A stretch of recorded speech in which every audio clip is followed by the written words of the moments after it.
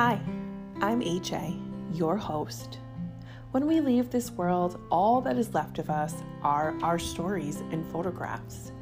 If our words no longer flow from our breath, it is up to those we leave behind to tell our tales of a life well lived. If you are in the mood for a story, then you have come to the right place. So take a seat, friend, as you are in for a Johnson's Tale. Welcome to the Johnson's Tales podcast.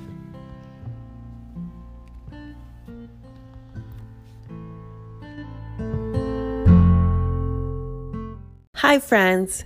We need to, unfortunately, slap a trigger warning on this episode. Although the language you are about to hear is harsh, the Johnson Tales team felt it was necessary to keep Gary's words as is. He experienced racism on a daily basis and put in the work to try and change the narrative. So moving forward, listen with caution. One of the things that I always admired about Gary is that he never shied away when it came to the hard stuff.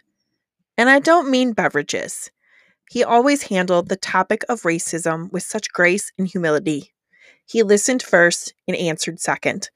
Gary was biracial, and he had a soft spot for his students that dealt with the same things he did. He wanted to create a better community for all of us, and he knew educating the community was key. He broke the topic down into easy-to-digest concepts, and he did it in such a way that it lit a fire in your soul. You walked away wanting to be better and to do better for Natives. Gary was a role model. He lived by example. He did as he said. When people came to him filled with anger, with hostility, with fists in the air, he just stood there calmly when faced with a storm. He listened to what they had to say, and then he responded. A lot of these folks walked away a lot calmer than when they came in. Some were just too thick-headed and didn't want to see a different point of view.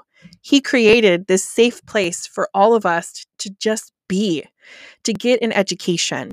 He created a res away from the res, a haven that was safe for all of us, regardless of your blood quantum. He led by example. Gary led by example, and because of that, those of us here at Johnson Tales have collectively decided that no topic is off limits.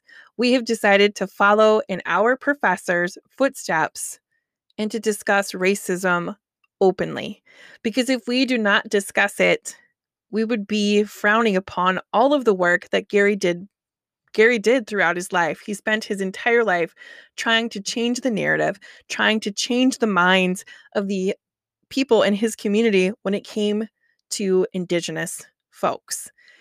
Gary was an example. He was an amazing teacher, and we are so proud to bring these stories forward. He gave them to us for a reason, and these words are not our words to keep, and I hope that these words resonate with you and they make you want to stand up and do something to better your community.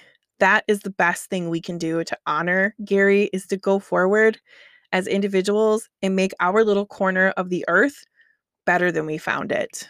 So settle in this week as we start touching the hard stuff.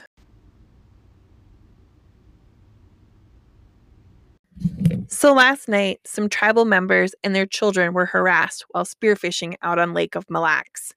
There was a group of men on shore, and they were against Native people who exercised their treaty rights to spearfish on the lake. The fishermen and their children were assaulted with verbal abuse and racial slurs. One of the men even dropped his pants, exposing himself to the men in the boats. What the men didn't know is that they were standing next to the mother of the children who were out on the lake spearfishing with their fathers, grandfathers, and uncles. She sat there and listened to these jerks talk about the weapons that they would use to kill the men out in the boats. The warrior she is, she let them have it with both barrels. They tried to apologize to her, but she wasn't having it. The men claimed that they didn't know kids were in the boats. Like that would have caused them to act any different. I lived through that shit once before and taught for decades to try and educate people on this. You think you make a difference, and then you hear this shit. And I just hang my head. Most people are oblivious to the racial hatred around them, but it is alive and well. Those jerks had no worry that they could say and do those hateful things with no repercussions. That's what we live with as Native people. The really hard part is that we never know what is behind a smile. An old man once told me that sooner or later, your white friends will break your heart. Almost 30 years at UWS doing everything I could to fight racism and prejudice towards Native people. I felt good about the work I did and thought I was making a difference. But now I hear about rednecks out hassling spearfishers, and my heart just sinks. Add to that police killing unarmed Black people. I hear so much commentary about this stuff.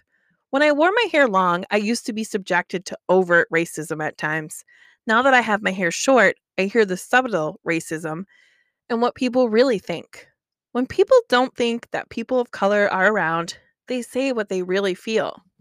One of the things I hear a lot is, I'm not a racist. Maybe not, but something racist usually follows that. Not one of those situations deserved a person to be killed. Nobody seems to see these people as a person. Nobody sees the spearfishers as fathers and sons. Can you imagine what it's like for your children to hear those racist remarks? Or as a child and look at your dad and see the look in his face as he has to endure that? We're just people trying to pass our culture down to the next generation. Then some idiot who is filled with hate has to come along and ruin that. Those moments are imprinted on your soul. I'll never forget how that felt at the boat landings in the 80s. Walking past that hate and anger and not being able to say a thing was so hard. Walking back the fear of what might happen. That is what courage is about. The observers on shore had to endure even more. Are we really going to go back to that? As our friends, you need to speak up and be heard. My students used to ask what they could do. I would tell them.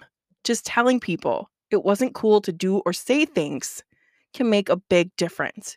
You just have to get inside their comfort zone for that change to take place. I made a career of trying to set the record straight about American Indian culture and history. During that time, I've addressed racism in and outside of my classroom.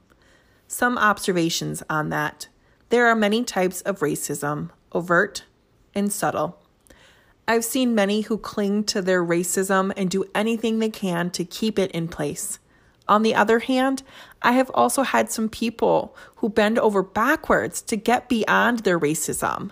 I have tried hard to never tell anyone how to live their life. Instead, I have presented facts to people and let them make their own choices. I have also worked hard to provide opportunities for people to experience our culture firsthand. I have seen the joy in people who have overcome their racism, and I have seen others that will never let go of their fear and their beliefs.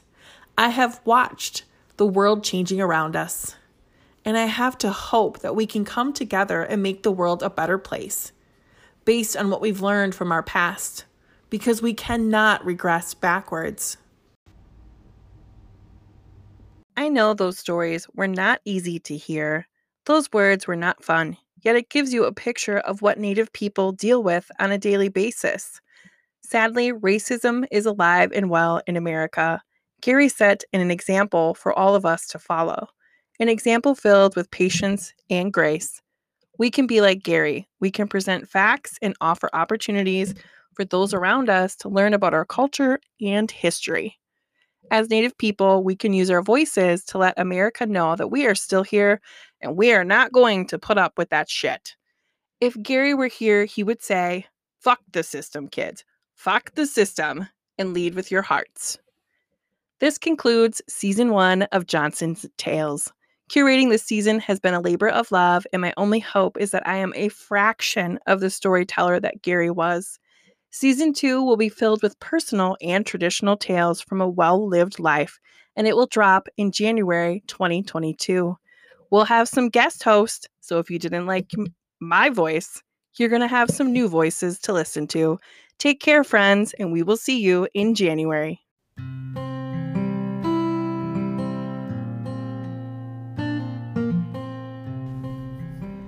I hope you enjoyed that tale as much as I did. If you would like to find out more about Gary Johnson and the story you just heard, head on over to johnsonstales.com. Did you know Gary? Do you have a story to share? Send it on over to johnsonTales@gmail.com. Take care, and I will see you next week for another Johnson's Tale.